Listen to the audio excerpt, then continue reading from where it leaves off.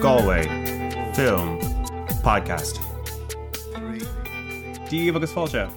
My name is Will Fitzgerald and this is the Galway Film Podcast. Just a heads up before we get started that today's episode features some strong language just in case you're listening in the vicinity of any immature ears. Today on the show, we're bringing you a panel discussion recorded live at this year's Galway Film Fleadh. The topic of the panel is career trajectories, and the idea is to bring together a range of working film and TV professionals beyond just directors and producers to talk about their working lives. Speakers include set decorator of Vikings Kathy Hegarty, film and TV editor John Murphy, Oscar-nominated animator Nicky Phelan, director of A Mother Brings Her Son to Be Shot, which is still in cinemas, Sinead O'Shea, and screenwriter of Black 47, also still in cinemas, Pierce Ryan. The panel is chaired by lecturer at the Houston School of Film and Digital Media at NUI Galway, Con Holohan. Because this was recorded live, the sound quality may vary, but on the scale of live recordings on podcasts I've listened to, it's pretty good. The Galway Film Podcast is produced by Grease On Demand Skillnet Training. If you enjoy the show, leave us a review on iTunes, and don't forget to subscribe so you don't miss our future episodes. I'll be back next week with the first of a trio of horror-themed episodes as we count down to Halloween 2018. Until then, here's Con Holohan. Thanks a million, everybody, for coming out on this rainy Saturday morning. So this panel is on careers in film.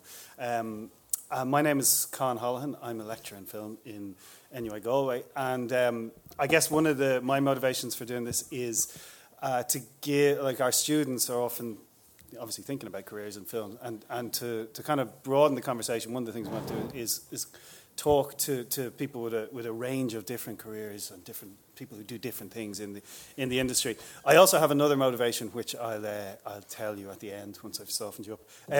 Okay, so I might just first get everyone on the panel to introduce themselves and say what it is they do. Kathy, do you want to kick off? Hello, I work in set decoration department with Vikings at the moment, actually. But I would have trained here in Galway as well. I went to GMIT. Right. Thanks. I'm John Murphy. I'm a film and television editor, and I also went to GMIT many moons ago. I work in post-production. Thanks. I'm Nicky Phelan. I work in animation.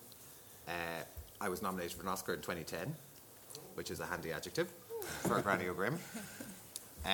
I studied in Ballyfermot in Dublin many moons ago, and work now in Dublin with Brown Bag Films. Thanks, Nicky. Sinead? I'm a filmmaker, and my first feature documentary, A Mother Brings Her Son to Be Shot, is showing here this evening. And I studied English initially and then film production. So that's my Great, background. Thanks. And I'm Pierce Ryan. I'm a screenwriter. I have not been nominated for an Oscar. Yes. I won a medal for table tennis in Irish College. Thank you. I'm the co-screenwriter of Black 47. That's closing film tomorrow. And have written another feature film that was out a while back. It's on Netflix called Standby. And sort of background in short films. Also wrote for Fair City, which we can also talk about if you want, Dan. Brilliant. Okay, thanks a million, guys. So yeah, as I said, the kind of, I guess the purpose of the panel today, and hopefully if for those of you who were at the previous panel, it might chime nicely, which was all about sort of infrastructure and training in the Irish screen media industry. Maybe just sort of get a sense of, actually the career trajectories and the working lives of people who are actually working in that industry. So I might just start, some of you mentioned education, but I might just start off again, just asking maybe to talk a little bit more about where you studied, what you trained, and how maybe it did or didn't prepare you for life in the industry. Kathy, do you want to kick off on that? Yeah, sure. I suppose I knew I wanted to work in film definitely by the time I was in my Leaving Cert, so I was very specifically aiming for a film degree. So ended up in Galway, had a brilliant course, 3-year degree. I left in 2007. I would have specialised in editing and production design, kind of knowing I wanted to get into the design aspect of things. So I would have, my lecturer would have been Declan Sheridan here in Galway. which was brilliant, obviously. But I had a brilliant time. The course was amazing, I found. Luckily for me and a few others, we immediately got work straight out of college in Studio Solace, so the Roger Corman studio out in Connemara, and got onto a kids' TV series. So it was really good that we had work immediately and were able to put something on our CV straight away. It just was pure chance, you know. And most of us then have kind of continued working since then, the few of us that went on that. So, yeah, and I would have been art department up until 2 years ago when I moved into set decorations, so kind of two aspects of the design spectrum within film and TV. But yeah, no, I'm just lucky that I was able to get work within my department and be able to stay in it continuously in the last 10 years. Great. John, you trained in the same August? Yeah, so I went to GMIT as well, and I was actually in the second year of the 3-year course, and they just kind of moved into Clonmara, and I think they were probably trying to figure out what the course was a little at the time as we were trying to figure out what we wanted to do as well. So in some ways it was great, in other ways it was a bit of a shambles, but it kind of actually worked because you kind of had to figure out how to do things for yourself a little bit, because our lecturers were great, but the infrastructure wasn't in place really yet, so a lot of time we were kind of moving from one room to another room, and it was a challenge. But like I said, you did kind of have to figure out, right, if we want to make something, we kind of have to be self-motivating in that regard. So we ended up kind of doing lots of little bits ourselves, and that was really good for us. As it happened when we left, like I said, it was the second year. The first year that went out, everyone in the first year went straight into jobs in Telegale, and Corman was still something on in Corman at the time, and a lot of those guys got work. Our year, none of us got work. There was no work, but it's one of those things about those kind of courses. A lot of the time, it isn't really about kind of what you learn in terms of how to do the work. It's actually more about the people that you meet and the kind of friendships you forge, that they're the ones that will kind of, they obviously stick with you, but you also kind of build working relationships from that as well. So a lot of us would have done stuff through that. A lot of us, there's actually very few of us still working in the industry, but a lot of us we're all in kind of the creative arts and theatre or journalism or advertising. So it went different ways for lots of different people. The editing lecturer for our third year was on maternity leave, and they had a replacement editor in, and me and him got on very well, and I didn't necessarily know that I wanted to do editing, but I always had a kind of a competency, a kind of technical stuff. So when he left, then he he said he was going to do a short film for this director, and then he found out that the director had a boyfriend, and the boyfriend was the lead actor in the short, so he didn't really want to do it anymore because he just really wanted to go out with the director. So he said, "Would you do it instead?" And that was my first editing job. It's one of the things that we were talking about, or people were talking about the last panel, was about the idea that in the Irish film industry, obviously, personal relationships are often the most important thing. So we might come back to that, and that's very personal. Nicky, what about yourself? I studied in Ballyfermot, which at the time, I had a headmaster who sat me down and said, "Please don't waste your brain and do animation." It was like, Jesus, thanks. It's like you might get into... it was UCD he reckoned I'd get into, and he was right. He knew the CAO form like people know racehorses. Like, he knew where you were going to end up. But anyway, I went. I said, respectfully, no, I'm going. And it was fine. It was 4 years... I did the classical course. At the time, they had introduced a computer CGI course, and, I was an arrogant child. I was like, computers, I need to learn how to draw. I use computers every day now. But it was a great course in terms of becoming a better artist. But like John was saying, there was a lot of skills in the industry that I was clueless about when I got out. Like I learnt on the job probably a lot more than I learnt in the 4 years there. But some of my best friends are people I met there. Some of my colleagues are people I met there.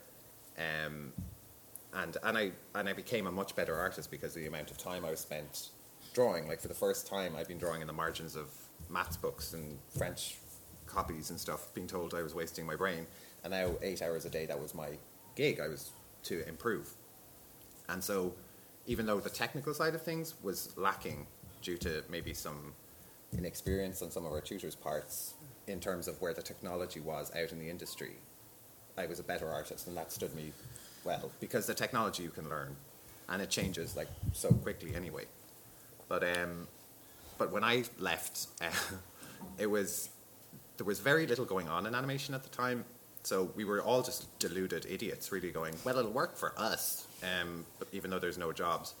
And then a company called Boulder got a contract for Cartoon Network, and word got around that they were looking for 20 artists. And so there was us and Dunleary of about 20 students each. They were like, who are the 20 who are going to get the jobs? And we all went for it, and I was all, I'll definitely get this, and I did not. And they told me I was 21st. I was like, I might as well have been fucking 100th. What do you mean I was 21st? And at the time I was working in a clothes shop folding T-shirts, and I got fired from that for being too miserable. They're like, you're a bit of a buzzkill, could you cheer up? I was like, I just wasted 4 years of my life, now I can't cheer up. But weirdly, like you with the guy who, I'm projecting, whoever was in love with the lead actor situation. A tutor had agreed to make this short film for Schizophrenia Ireland. They had like a small fund to do like a kind of community film project, and then she found out she was pregnant, did her maths, and she's like, I'm going to be way too pregnant to be dealing with a bunch of schizophrenics. Do you want to do this instead? Sorry, she didn't say it, that's the way I projected. So me and a girl from our class said we would do it, and it was through that we ended up in Brown Bag, because Ballyfermot said, sure, you can use our equipment. And they were like, oh wait, no, you can't, we're not covered with insurance. And so we had this pile of drawings to output for the film for these people. So we went into Brown Bag and said, we have no money, can we use your equipment in between your commercials? And they said, okay. And that was the foot in the door. Brilliant. Yeah, it was a very odd entry point. And it seems, you kind of get the sense that everybody has an odd kind of story of how they, ended up where they were. And there's a kind of, every example is idiosyncratic in some ways in the Irish film media industry. But I just want to maybe come back to a point that a couple of you raised and throw it over here about, and this was again a discussion we were talking about earlier about the idea of what should education do, and can education make people industry ready or set ready, or and so maybe Sinead. So is the question, did it make me industry I guess ready? maybe the question is more, how did what you studied relate to what actually did? Do you know, what you do? I don't know. I don't have a very succinct answer, maybe, to that. I don't know. I did this master's in film production. It was very practical, and I ended up specialising in cinematography. And I really wanted to be a DOP then when I came out. And so, I could do this stuff. I suppose just about. Like I could load, just about. You have to start as a trainee loader, if you want to build that up. But yeah, I just found the film industry impossible when I came out. And it was incredibly sexist and patriarchal, like just laughably so. So I think in retrospect, the fact that I had studied English beforehand probably really helped me just get other work. And it brought me into current affairs and journalism. And I was able to shoot and direct current affairs and documentaries and news reports. So in one way, having that master's in film production gave me technical skills, but actually probably my reading and writing skills have really helped me career-wise. But the film industry, it's very tricky. Like there's a lot personal relationships to navigate, maybe less so in animation, but certainly in drama and documentary. And again, I kind of think that studying English has probably helped me in a lot of ways with that. Like, I don't know, those kind of degrees, they're kind of disgraceful in a way to spend 4 years, reading Jane Austen. But they do actually teach you to sort of communicate in a vaguely credible way. Yeah. And there's so much bullshit in this industry. It's all about that. Like, it's all about seeming plausible. So... what a great endorsement for an English degree. Yeah. No, you think it's a shit endorsement or a great one? No, a great one. I like the way you put it. Yeah, but who can afford that anymore? Like, I think times were a bit different when I was studying English. You didn't have to pay for your college degree, but I don't know. I think the financial issues in the film industry are, as I was saying this before, and they're the big elephant in the room. Like, you know, who is making a decent living most of the time from the film industry alone? Almost nobody. Like, my film took me 5 years to make. Obviously, I wasn't living off making that film. So I think that's really problematic and not discussed enough. Yeah, and it's something I think we should discuss. We'll come back to it in 1 second. Pierce, maybe is there anything you want to that you can tell us about just the relationship between how you trained and what your education and... I did a master's in screenwriting in Dunleary. But I think kind of my childhood really prepared me more for the film industry than the masters did, really, to be honest. You know, I kind of grew up in a place where there wasn't much to do, and you're kind of surrounded by madness, which is a perfect petri dish for becoming a writer, you know. So it was Tramore, if you know Tramore, like a typical seaside town. And by typical, I mean a kind of cultivated oddness to a high art form. It's like a tourist town. There's, you know, the winter and summer season, but the winter season is 42 weeks long, you know. So there's not much to do, really, you know. And this is like back in the 70s and 80s. And, you know, you would be in the house for the majority of the year almost. And I didn't have any brothers or sisters. And my mum kind of treated me like a bit of a golden child, and I kind of totally abused that. So I just treated the house like a blank canvas. And so any wall, I would be drawing on it, I'd be painting on it, I'd be writing on it, making stories, and she'd let me. And then when the wall was full, she'd paint over it, and then I'd start again. And that's kind of what I've been doing for the rest of my life, really. Do you know? So it kind of, in a way, it sort of takes away the fear of the blank screen or the blank page from an early age, you know? But...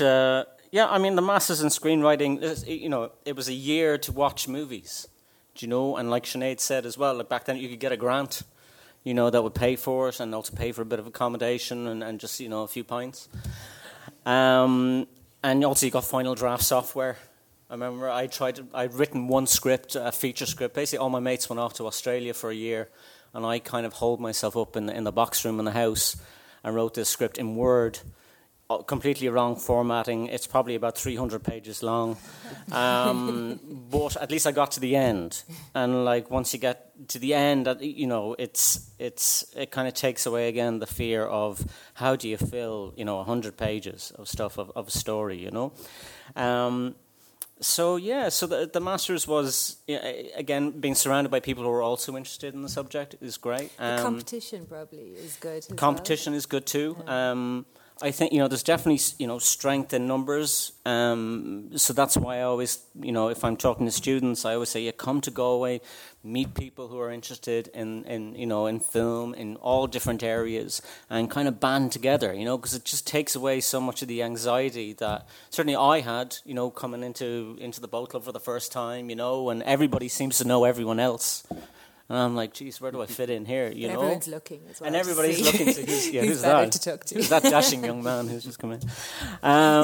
So that was, you know, and then just getting a first short under my belt. Basically, a mate of mine, Ronan Burke, he was doing the film production course in DIT, the masters there, and at the end of the year they would do graduate film. And so it was like a script competition. And he didn't have a script. He asked if I had a script. Because, again, I'd kind of written so in college as well, kind of wrote play and put it on and that kind of stuff. And I had one in a drawer, so I gave it to him and I stuck his name onto it as well. And it got picked. And it got made. And that was... it was played Galway 2002. So that's a long time ago. So that's 16 years ago. And from 2002... to getting the first feature made was 10 years. And just on that, I mean, we talked about just the idea of everyone's entry into the film and media industry being kind of idiosyncratic, but there is also this kind of idea that there is a prescribed route, particularly maybe for a writer, where you get the funding for the short and then you graduate to feature. Well, that's the way it was and is still a little, but it's definitely changed. Like, I feel like a real dinosaur. kind of talking about this because when I tell people, the first film was shot on 16mm film, held together by tape, and the route was you would do your independent short or your student short, and then you try and get a film base short. And if you got that, then maybe you might try and go for TG Cahir because they also had money for shorts. And then if that went well, then you might go to the film board. You're graduating up to shortcuts or signatures. And then if that went well, like some kind of Gandalf-like figure would emerge from the shadows and sort of point you towards a door that you hadn't seen. And there you could discuss possibly, doing a feature film. That was kind of the prescribed route at the time. But then, it's changed now. You have somebody, like Gerard Barrett, let's say, for example. Whatever if you like his films or don't like his films. I mean, the guy basically jumped all of those kind of prescribed doors that you had to go through and just took out the money from a credit union, made a film. And fair dues to him, So you're right, there are different ways of doing it, but like 10 years to make... we made 4 shorts or something like that over 10 years. That just seems like an enormous... There's pockets of time there where nothing is being made. And I think now, with the technology, obviously people can be out there, making stuff and making mistakes. That's the other thing. If you're just doing it through the funding route, there's a lot of pressure on you to, not feck it up, basically. And you're having to make your mistakes in public because it will be shown. As opposed to, if you're just making stuff with your mates or, you got, on your phone, nobody needs to see how you became a genius. You can just, again, if you make mistakes, you will learn from them and you don't need to show those mistakes. But the temptation there to put everything up online, for example, and really, again, I tell students, just hold that back. Just put your really good stuff up online. But like I said, nobody needs to know how you developed, how you got to that point, And again, I think we come back to that idea of a stretch of time in 10 years and what are you doing and how do you sustain yourself.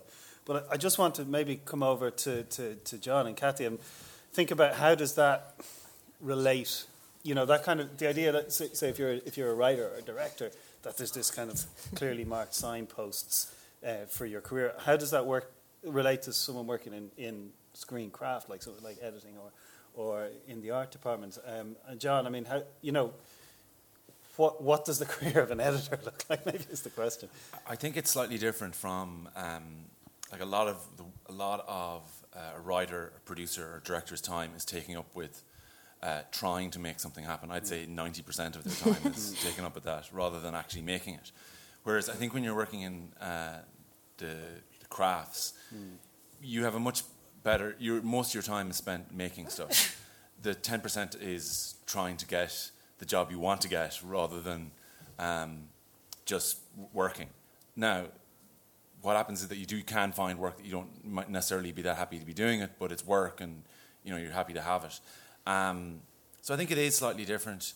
I do think there is some correlation to what Pierce is saying, that you do kind of you don't start, like as an editor, you don't start off doing feature films, or you don't start off doing 1-hour documentaries for RTE. You start off by doing shorts that may not get seen anywhere. You start off by doing community-based films that are for like ads for the local tile shop or whatever it is, and you get to kind of make mistakes and get better. You don't really know that you're getting better, but you kind of do. And I think that is a luxury that maybe people in the crafts can kind of get away with that in a way that maybe kind of writers and directors can't. They get judged a lot more harshly, a lot more quickly. Like if I look back at the stuff I cut 15 or 16 years ago, it's terrible, but it doesn't really matter because it was grand at the time and no one's watching it 15 years later, so yeah. But one of the things I'm wondering is, so now, say you move between, cutting stuff for TV, for features, but also, we're doing stuff on shorts. So presumably you're you're working in quite different environments in some ways. Like you might be working, I'm presuming, with maybe early career directors, and then working with people who are much more experienced. Does that change your role? Do you have to relate to people differently? Yes, it does, and I think Ireland is actually quite good in this regard. I was working with a guy in New York a few years ago, and he cut Dog the Bounty Hunter, that show, and he'd spent 10 years doing it. He'd amassed, he was about 10 or 11 years older than me, and he was saying to me something like, oh, I've done like 10 hours of broadcast television in Ireland, and I was 29 at the time, and I've done like about 200 hours. I did 42 episodes of Bug Stop for TGR in like 2 weeks.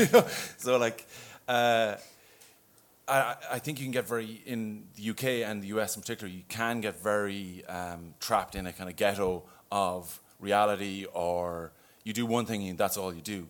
Ireland is so small that there isn't actually like room for you to kind of get trapped in a, you can to a certain degree, but there's always, you can dip into lots of different things. So I would have done like, music videos, dramas, docs, shorts, and you do meet different people who want different things as you kind of go along. And I guess you just kind of have to bring whatever little bit of experience you can to that. But you're also learning from them in the same way that you'd like to think you're giving them something too. Yeah. And would it be similar, Kathy, in the art department? Moving between different contexts as well. I mean, you're working on Vikings, which is obviously a very big production. Yeah, and then God. Yeah, when I moved into that, I'd only ever been on kind of, well, like when I say low budget films, it's still quite a lot of money, in the context of maybe films shot in the West as well. But it took me a couple of months to adjust to how big that machine was, to be honest. But I suppose generally, and like Sinead alluded to it, when you leave college, you're prepared in one way, but you're still starting an apprenticeship, really. You're starting from scratch. So, I would have spent many years as a trainee, especially in jobs here in Galway, So you're starting at the bottom and learning how to do stuff with people. And, like, as I went on here, depending on the kind of jobs that we got between features and TV shows, kid shows, Irish language things, you try to move yourself up when you get a bit more experience. And the way it is in the West here, there's a lot of leeway depending on what would happen and the availability of people that you can move up into maybe assistant roles or be the head of something, So I would have been able to kind of move across different roles sometimes within the design context in Galway. And then I wanted to get more experience and proper training, not proper training, but work with more established design people, I suppose, and I moved to Dublin. And then nobody would have known me there, so my traineeship kind of continued again there, and I was knocked down a little bit just so I could build myself up again.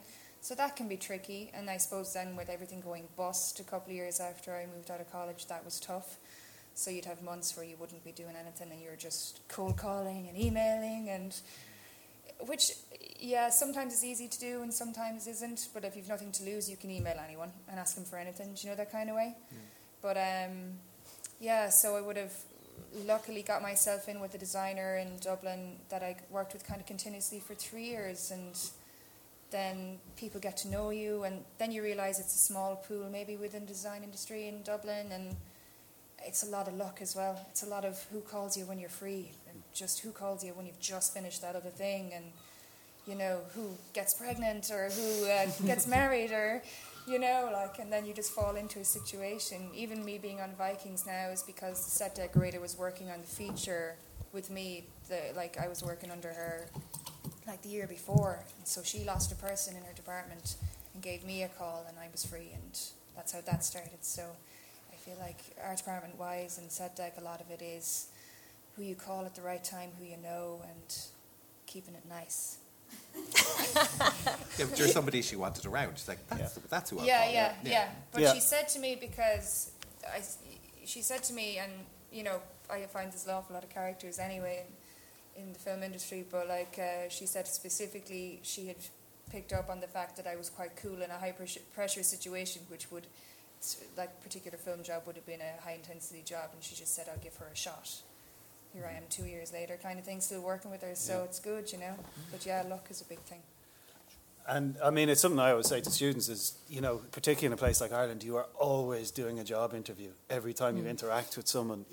Yeah. because everybody's just looking and do I want to work with this person? You're trying to be memorable as well. It's tricky. It's, because there's lots of people who are happy to schmooze and talk and send emails and keep in touch with people a lot more than you might need to. You don't really know them that well. We might come back to that point as well. Yeah. Is it a bit different in animation in some way, Nicky? Well, I think it depending on the studio or the individual, because I think to Sinead's point made about like making your living from making feature films is really difficult. Even like our most successful feature film studio is Cartoon Saloon, 3 Oscar nominations in a row, and they balloon for those projects, and they work with Paul Young's saying is Frankenfinance, where they have to go and get some money from France or from Belgium or from Canada and divvy up the work. Oh, sorry, thank God that was empty. Divvy up that work the way, dependent on tax breaks and all that. But Cartoon Saloon keep the doors open with their work for Netflix with Puff and Rock, which is an adorable Irish show, but that's a profitable show, and it keeps the lights on. And now they're doing Lighthouse is a new company, which is working with, I forget the name of the Canadian company, but they've opened it together. And in Brown Bag we have shorts that we do all the time that are pure passion projects. They are not what people are paid to work on. This is like, I think this is really exciting. Are you guys up for this? Because we're making these cute little naughty bastards run around the place and they're paying our bills, but we want to let our hair down with something exciting. And like the animation industry is a great place for people to make a living now, and for a lot of people who work in animation, they're happy with that. That's all great. I'm making kids TV. My kids love it. Their kids are, for a short while, and then they get too old and it's not cool anymore. But for a while they like Doc McStuffins or Octonauts or Bing or whatever. But then for some of the rest of us, like I've got a feature thing I want to get going, but it is like my 9 to 6 is making Bing and making the development projects that I know are profitable. And this other thing is like, I just really want to make it, but I can't rely on it to be my bread and butter. It won't be, but I just want to make it. Do you know what I mean? And like you with your English, you were like, this is where I can pay my bills and I can make my money. And your feature was like, I just have to make this. It's not going to pay my bills. I just have to make it. And finding that balance is tough, because sometimes you have to pay your bills doing something that isn't really using your brain to the highest of its capacity. But if it's paying your bills, who gives a shit? Because if you want to make something, you're going to make it. And I think it's interesting that guys have all alluded to this problem of how much harder it is for younger people than it was for any of us, I think. Not to age any of us, but like people in their early 20s, my sister, for example, was expected to work as an intern for free for 3 to 4 years. Do you know what I mean? Like in the magazine industry, which is a gross industry by the sounds of things. But she's an intelligent young person who has the lucky background that we have of parents who are like, we can invest in you and we can support you. But it means only people like Kate are in those internships, privileged young people. Yeah, and it's a real vicious circle then, because the only stories that ever emerge then in a drama or a documentary landscape anyway reflect that level of privilege. Yeah. And So you find that in that industry too, that it's like, oh, we're just getting the kids who can afford to be here. Yeah. Yeah, I mean, I did find it quite hard to break news. Like I had to, I made my own documentary, and that got me into a master's. And then when I finished, I worked. Yeah, I was always doing side jobs during this whole film. I was always doing side jobs. I don't know what the smoother trajectory is, but I think that's just such a problem that the only people who get to do jobs that are fulfilling are essentially quite privileged people. Sure. And that worldview then that's exported is really damaging. If you want to know why Trump gets elected, it's to do with those kinds of strategies. And we were talking, joking before we started the panel, that this panel, we could just talk about mortgages. But it's very important because, like, for example, a colleague of mine has done a study on the creative industries in Galway, and one of the things he's found is that it drops off a cliff age 25. Everyone disappears. And the participants, people working in the arts in Galway up to the age of 25, and then it drops off a cliff and it comes back again in their 50s. Because that whole time when people are having children, trying to get mortgages, they can't do it. And if they can do it, they can't do it in Galway. So, you know, in a sense, yeah, you can get your first project made maybe when you're living at home and but how do you make your second project? How do you make it sustainable? How do you actually create a career for yourself? And how do you, in a sense, mind yourself is something. I mean, it struck me, I was watching your film last night, and firstly, you shot it over 5 years, but also, I just thought it must have been, I mean, there's moments in it where it seems you were potentially in physical danger, but it must have been quite emotionally, you know, you must have gone through a lot of emotional journeys in that time. It's a question I kind of want to ask everyone, and like that idea about kind of self-care, as it were. How do you mind yourself? That's interesting. I've never considered that as a concept, but yeah, you're right. I think at least I've always been doing journalism, and that's providing me with work. But I know so many people. My partner works in the film industry, and it's so challenging on a psychological basis to be continually looking for work and finding ways to stimulate yourself and not to take personally the level of kind of uninterest that you meet so often. Yeah, for that film, I did think I was losing my mind at points just because it was so hard to finance. And then obviously the story itself was quite dark, and I had a really small baby. Though I have to say, I think in that instance, I think I was so mental sometimes that the participants really liked me. They kind of trusted me a bit more because they're quite volatile people, I suppose. So I think they found a kindred spirit, maybe. So maybe in that case, it was an advantage to feel quite vulnerable at times. I don't think they ever felt anyone was that I was talking down to them in any way, and I think that had been their experience before with journalists. Sure. I mean, Pierce, I've seen up close you disappear into your bedroom for 2 months and emerge with this thing of beauty at the end of it, and then it go into it was a script. That's not what you called it at the time. And then I didn't work that sentence through beforehand. But then it go into essentially sort of hell. Yeah, you know, when you mentioned about the cliff at age 25, I always had a joke about that. I said the IFTAs, they should have like at the Oscars, they have those we lost this year. But they should have that at the IFTAs. But actually, it's just pictures of people kind of in jobs now where they're being paid on a regular basis and looking content. And, you know, really funny. that's... But no, listen, it's like mental health and being self-employed. It's really, really tricky.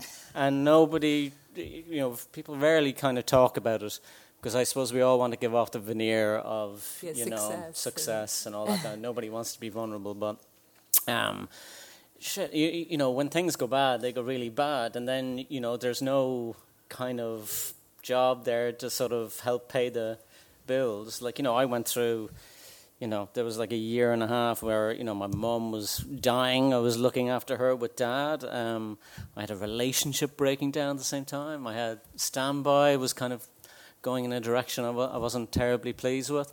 And you're just kind of dealing with all of this, and you're trying to write at the same time, you know, and write jokes sometimes, which can be a help, you know. It kind of means you kind of have to step outside of yourself. But...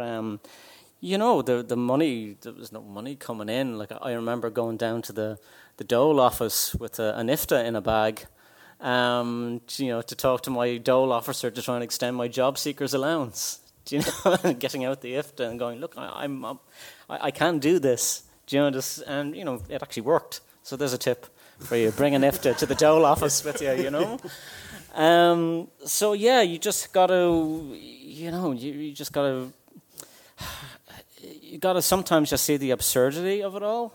Sometimes it gets so bad that you just kind of, you just gotta look at it and just go, okay, this is ridiculous. Do you know? If you can do that, you know, it really helps.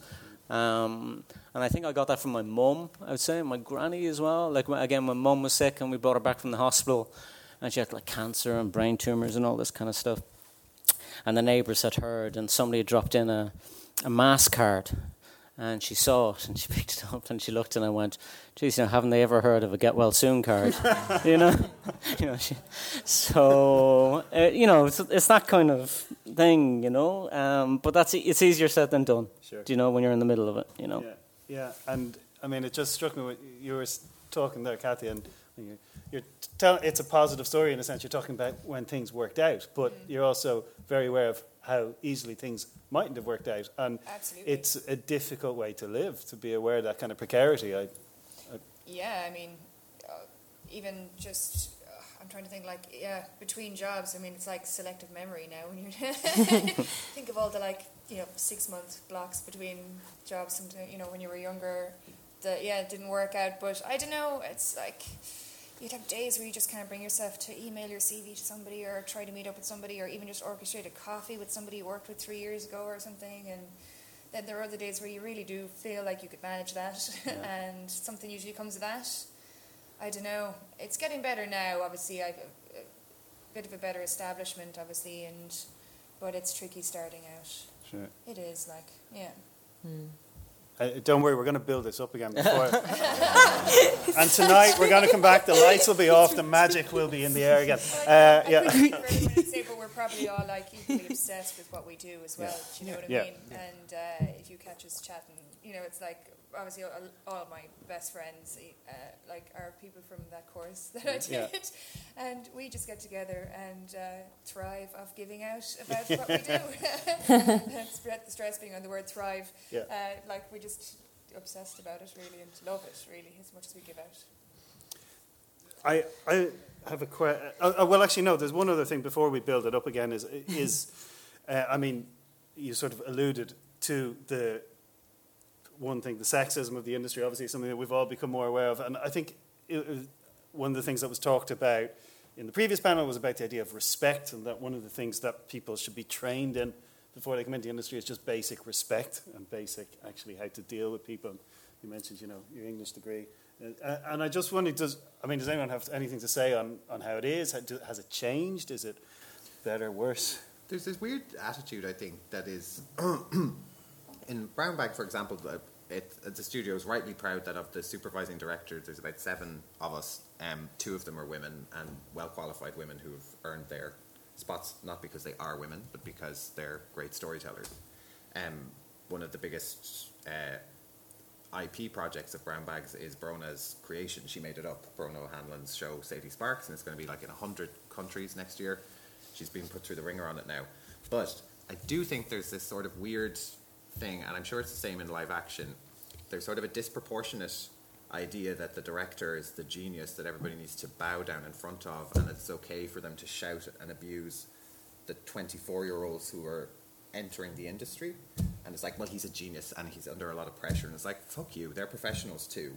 Just because you're some 60-year-old wanker doesn't give you the right... No, I really agree with you. I think there's a kind of gender link there as well. Certainly when I started out, and I've said this before, if women were allowed to be facilitators, have kind of mum-like roles, or they could be hot, they could be a young actress. That was it. And so you definitely couldn't be a creative equal. And then the problem with that was that if you're working with crew, if you're working with cameramen or editors, it's like they don't hear you. And I still find it actually when I'm talking, it's kind of age related when you're talking about a 60-year-old man. I'm nervous these days of working with cameramen over a certain age because their attitude to you just know is going to be different. Whereas it's clouded. Younger cameramen and editors are just much easier to work with. It doesn't even occur to them. I don't even know if it's occurring consciously to older technical crew, but it takes so long. You have to keep saying the same thing over and over again, and it's really comical. I'd love to play Rush's back. It's weird as well, though, because the animation industry was actually very skewed towards boys and men studying it. In our class of 20 that I was in, there were 3 girls, none of whom finished, actually. One of them is a makeup artist in Vikings now, actually. Oh. I won't put you on the spot, Steve. But now the classes are 50-50, even more women actually. And the younger artists in the studio, you can see the shifts in terms of the new hires, of the new waves coming in, that it is more evenly spread. And it feels like the dynamic is a little more balanced, just because it's a more diverse I think things are people. definitely changing, but I think But the there's way a- they were initially was just so mad, and there was an absolute acceptance that this is this male genius, and that's his role, and the women would facilitate that. Yeah. It's totally grim. Now we build. Are you going to build? Yeah, yeah, because I want to leave a bit of time as well, just to throw it open to the audience. So I might just finish by asking you. I guess I really want to ask you about expertise and what, because all of you have been working in your various areas for a period of time, and the funny thing about expertise is it's something that kind of creeps up on us. I think, that suddenly you just realize, actually, I'm actually competent at this. So I'm wondering, I guess, is there a moment when you felt, I'm actually all right at this? But also what you think, what's the thing, if you were to say to someone coming into your area, this is the thing. This is the thing that, I got, and then that made, I got what I was doing. Is there something that, as you say, you're talking about, you say, John, the difference between what you cut 15 years ago and what you cut now, what is the thing that you see, what has changed, what have you learned in that time in the industry? Well, in that particular case, I'd say it's,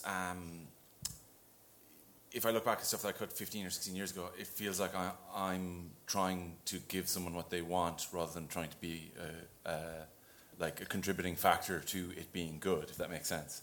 So you're kind of there as someone to get the job done rather than to offer something yourself. In terms of like there being a moment, I'd say, and it kind of touches on the mental health thing a little bit, like when I was in my 20s, I just worked all the time. And I took a kind of perverse pride in working for 24 hours straight. And I kind of always felt like this was kind of the way to get good. And a friend of mine from primary school, his mother died, and I didn't go to the funeral because I was a week away from picture lock on Brides of Franck. And I remember thinking to myself, what am I doing? Like, that's crazy. Like, I should be able to just go to like a personal, I should be able to take a personal day just because this job is only 3 weeks long. I should still be able to do that. And I think, so maybe 5 or 6 years ago, I kind of just went, people are hiring me because I'm me, not because I'm available. And that made a big kind of change in terms of the value that I could give people, but also the value that I could put on kind of the value that I put on myself, and having some class, like you don't have a work-life balance, but it gave it some kind of I put importance in the right place, let's say. And in terms of what I would kind of say to like people kind of coming into it, I think a lot of times people would kind of say like, someone might email me saying, like, I'm looking to try and get some work, and you kind of help me out, and a lot of it is kind of, a lot of the email would be dedicated to like, I've just done this short, and I'm able to use this software, and none of it really, like, if you're going to hire someone as an assistant or someone starting out, you kind of expect them to have they expect to be able to do the job. What you actually want is someone who's sound, who's not going to like cause you any grief, and that if they're going to be in the back of the room doing something, that they just get it done, and that they're there when you need them. And that's not necessarily that you ask them a question and they give you the right answer. It's that they offer something to you when you don't know that you need it, and they're there for it. So actually being sound is the primary thing. If someone's going to come in and just be kind of an ass the whole time, it's not worth it. I bet you were not only cool under pressure, but you were sound. That's why you got it. I mean, thanks, John. Kathy, I mean, I guess picking up on that, what are the things you've learned that you think this is key? It's kind of like, a bit of an attitude thing, but I suppose, like, I would carefully say there's a certain element of fake it till you make it that should be employed.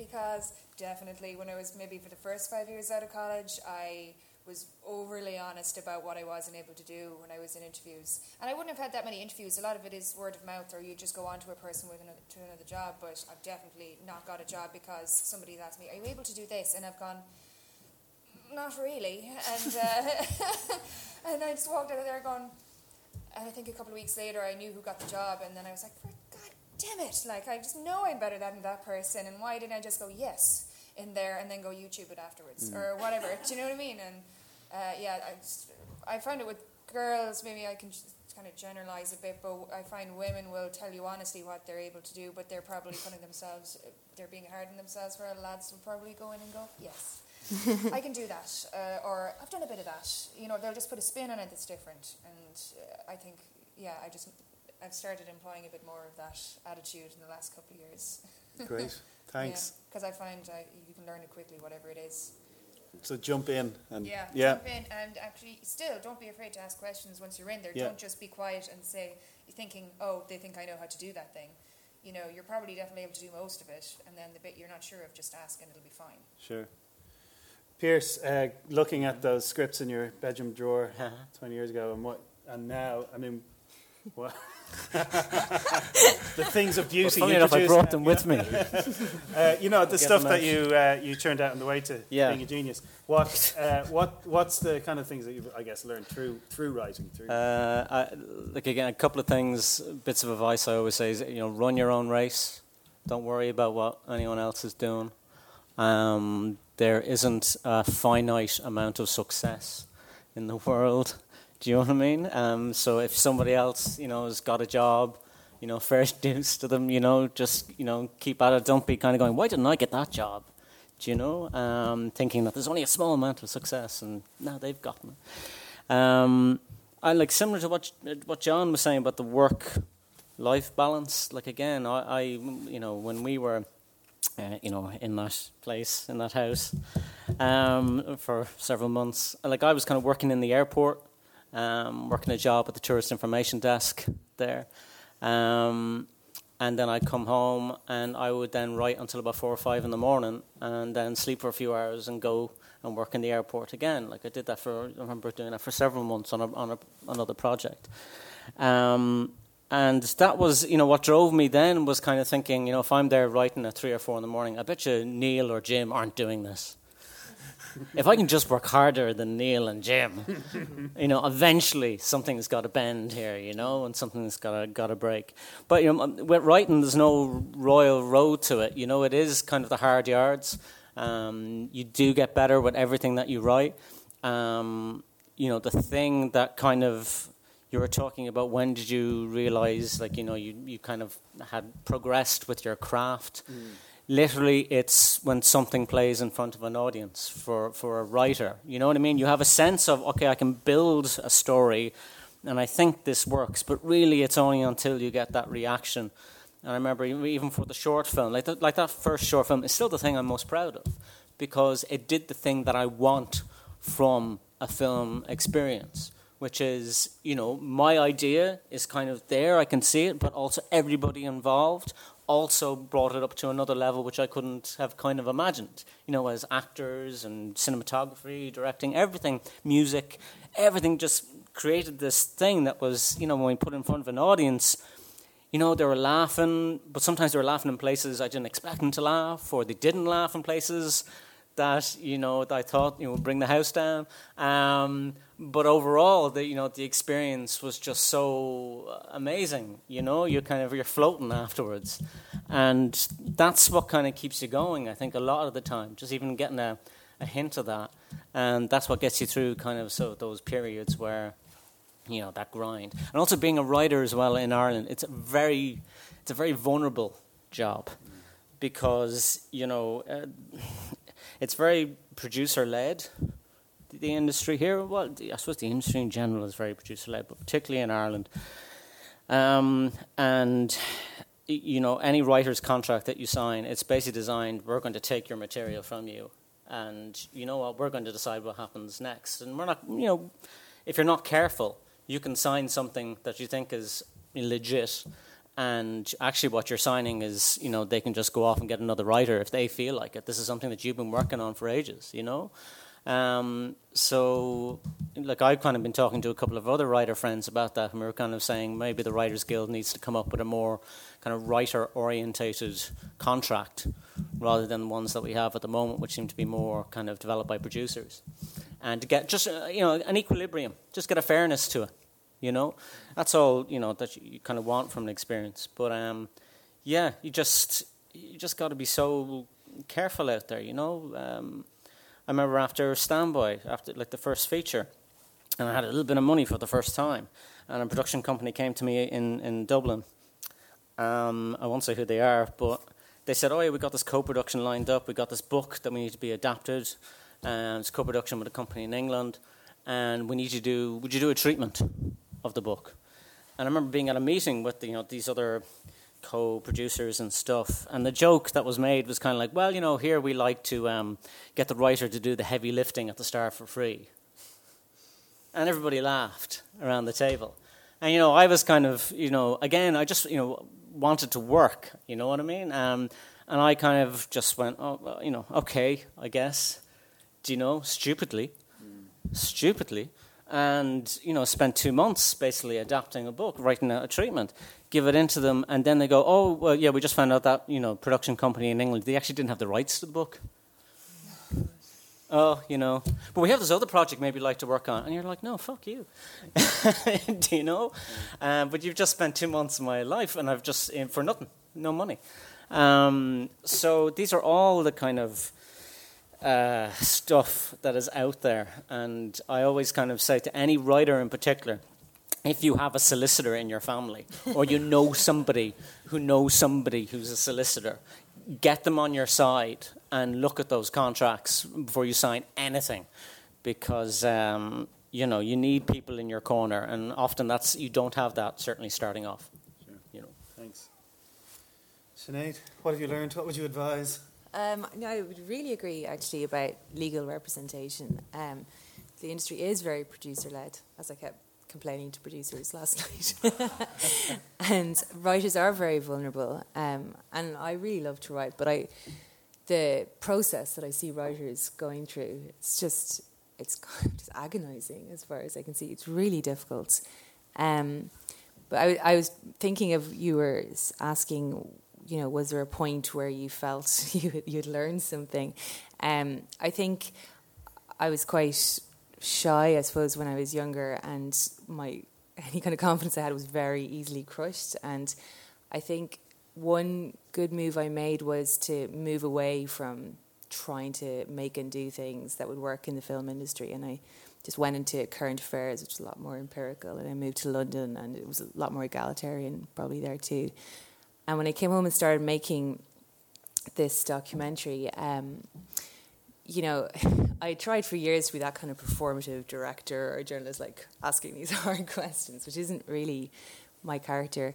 And with this, I was just, I suppose, rambling maybe or something. And, there were cameramen who were working with me just going, "You're missing the story." Like, they're really critiquing me the whole way through. And there was a point where I started working with an editor, Endo Dowd, and he was so brilliant. He went through all the rushes, and he was like, "This is great stuff. This will be the making of this film." And so I suppose it's very recent. Like, it's only in the last year that I've realised that being softer and being more vulnerable is actually an effective way of working also, and that you don't have to be this bombastic character, and you don't have to be really impressive all the time. Thanks. So that's something. That's great. Nikki? I don't know. It's so... I always feel like such a tit giving advice. Why would anyone listen to me? But I think the one thing is to just pay attention not only to what it is you're really interested in, because I think you'll only truly love your work when you're doing what you really love, and not, I need to make a film that's going to end up at the IFTAs or at, like, do you know what I mean? And even that thing of feeling like this is the kind of director I should be. Yeah. Because that's what we all do. It's only when you really start paying, after I didn't get that job as an animator, I was like, I need to become the best animator, and it's just not my strength. I'm better with design, and I'm better with the story end of things. And that's what led me to direction, because I was a good art director. I then became a director, and the animation team, I'm like, I need a good animation director because it's not my strength. When I gave up on going, okay, I'm not going, I was 21st, I wasn't in the top 20 animators, that's fine. I don't think I would be where I am now if I had got that job. But paying attention not just to yourself, but also to the situation you're in, because there is stuff to be learned, even in a shit show. Like I do not want to be that kind of director. I do not want to work with that kind of producer. Or, sorry, we should be uplifting. I definitely want to work with that guy. And I definitely want to work with him. And I definitely want to work with her. And because that's what happens as the projects go on, the people you like working with are the ones who hang around, and you all move up the ranks together. And you get to create the kind of world you wish the project you were on just before was. But they're all gone now because you get rid of them on the next project. But animation is weird like that, because it's a bunch of artists kind of creating a completely fake thing, an illusion of life. And it's really hard. It takes a really long time. So why the hell would you bother doing it with people you don't like? But of course, you're going to have to do that for a while when you're young. It just happens. But pay attention and learn what you want to do, who you want to work with, and who the hell you don't want to be like, and who you don't want to work with. I think it's great. I think there's obviously some common sort of points coming out here, and I think they're very important ones. It's about people at the end of the day, you know. And it's about relationships. I think John's is the best. Be sound. Yeah. Absolutely. To yourself and to other people. Yeah, it's good advice. I think we could maybe have a couple of quick questions if anyone wants to. Yes, My name's David Kavanagh, and I work for the Writers Guild. There are practical reasons why we can't offer a standard writer-friendly contract. But what we can and do, or rather what I do, is we will read any draft contract that you've got and give you telephone, email, person-to-person advice on the contract. I'm not a lawyer, but I read a lot of writers' contracts in Ireland, and I know them very well. And that service is there. We prefer you to pay and become a member of the Guild, but we give that advice to anybody, whether they're Guild members or not. Thanks very much for that. Deirdre? I just have a completely different kind of question. I'll start with John. So something tweeted in my brain. I think you tweeted like a few months ago about how when you worked on fashion, and you got paid more than you're getting paid now, and that kind of intrigued me. Is it something to do with the digital age? Because I remember I was a trainee editor on fashion, and I got paid to digitize tapes, and I got paid quite a lot to just put the tape in and sit there and like transfer it across, and that's all gone now with digitalization. So I'm just wondering, like, do you think there's like a line in the budget that you should just delete it, and then, but it isn't, there's a bit of money that isn't going out anymore that did before, and do you think that's affected your salary and your there's a couple of things there. So a couple of months ago, I was working on a bank holiday, and it was really nice outside, and I was the only one in the building, and I was like, this is ridiculous. So basically, editors' rates haven't really gone up in about 15 years. So I was getting more on Passion Fashion than I was doing like on my 8th feature film. That's 10 years ago, maybe. Possibly, yes, 2005, 6, something like that. So yeah, more, 12 years. And it's this thing, and it affects kind of most editors. Maybe there's 5 or 6 editors in the country who have agents and work kind of in London who do dramas, and they would be well compensated. But for the people who are below that, you know, lots of top class editors, and they're still kind of getting paid the same as they were 10 or 11 years ago. And it's just, I suppose it's a degree of frustration with the value we put on the value that's put on our work is purely on a creative basis. And that's great for a while, but you would like to think that as you're kind of doing more projects, that you'd be compensated accordingly. Also, just, you know, there's times where I've had to kind of turn down work on films and things that I would love to have worked on, and because I had to go do a 4-week job on something for a perfectly fine TV half hour, but I needed to pay bills, and the amount of times you're at something like Go Film Festival and you're like, I could have worked on that and I could have worked on that, but you don't, because you just need to you have to kind of make sacrifices to work on the ones that you want to work on by, maybe working on a feature for 6-7 months a year, and then spending the next 5 months trying to get as much TV work as you can to make it possible if you do another 6 months the following year. I think that's I think they were always possibly separate. I think the fact that everything is digital now, there isn't really that need for assistant editors, and that's kind of another slight problem that we have. Talking to a bunch of editors recently, there's a definite gap in the market between like people who are 25 to 35, who in the past would have been doing TG-Car half hours, and what's happening now is, and people who would have gone into being assistant editors, they don't do that anymore because there's so much kind of corporate work. Like everyone needs video content for their web, so people can get work editing, but they're not learning how to be broad. They're not learning how to do tell stories. They're learning how to sell something. So that is a bit of that line has never been replaced. It's gone elsewhere. Budgets are. But all budgets all are reduced. Yeah. It's not just the editing line. Everyone's budget, a film, like a whole feature film's budget, is much reduced. There was this halcyon period, I think, in the 90s, early noughties, where people could make substantial living. And then I think there was a combination of things. It's the digital age, and then, even the crash in 2008. And it's just very different now, that whole landscape. I think Screen Ireland has been given a lot of new funding. So maybe that'll change. Maybe that'll add an extra line in the edit. I suspect not. Yeah, but it is the whole budget. Like, every department is affected by it. I understand what you're saying. There isn't an assistant editor role anymore, and I agree that a lot of people are going to corporate work and they're learning to sell, not tell stories. But I think there's an overall picture, which is that everyone's budget is much diminished, except perhaps in the animation world. Well, weirdly for young kids though, because these are big companies that are like, they want to make shows for kids, and there's always new kids who need new shiny shows, and the budgets are big, and they're great learning ground for people, and they need all experience levels, really experienced leaders, but lots of juniors who are at the start of their career, so their salaries aren't as high, but there's a ladder now. It's great. The animation industry is so different from when we were leaving. Yeah. Yeah, it's kind of an aberration, though, or it's funny. Yeah, but the guys, in fairness to the guys who all had all the studios in Ireland, were kind of in and around the same age, and they were struggling at markets, and they got together and was like, if we are a unit, the broadcasters will get to know us as, the Irish guys, they're having a party. And so they're totally right.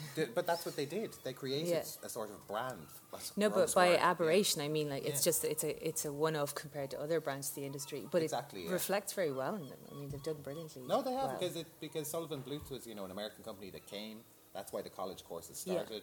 Yeah. It pissed off after 10 years, and the guys kind of were like, well, we're here. We can do it ourselves, though. And it took ages, but now the graduates are being fought over in animation. Amazing. Yeah. They're not folding T-shirts like I was.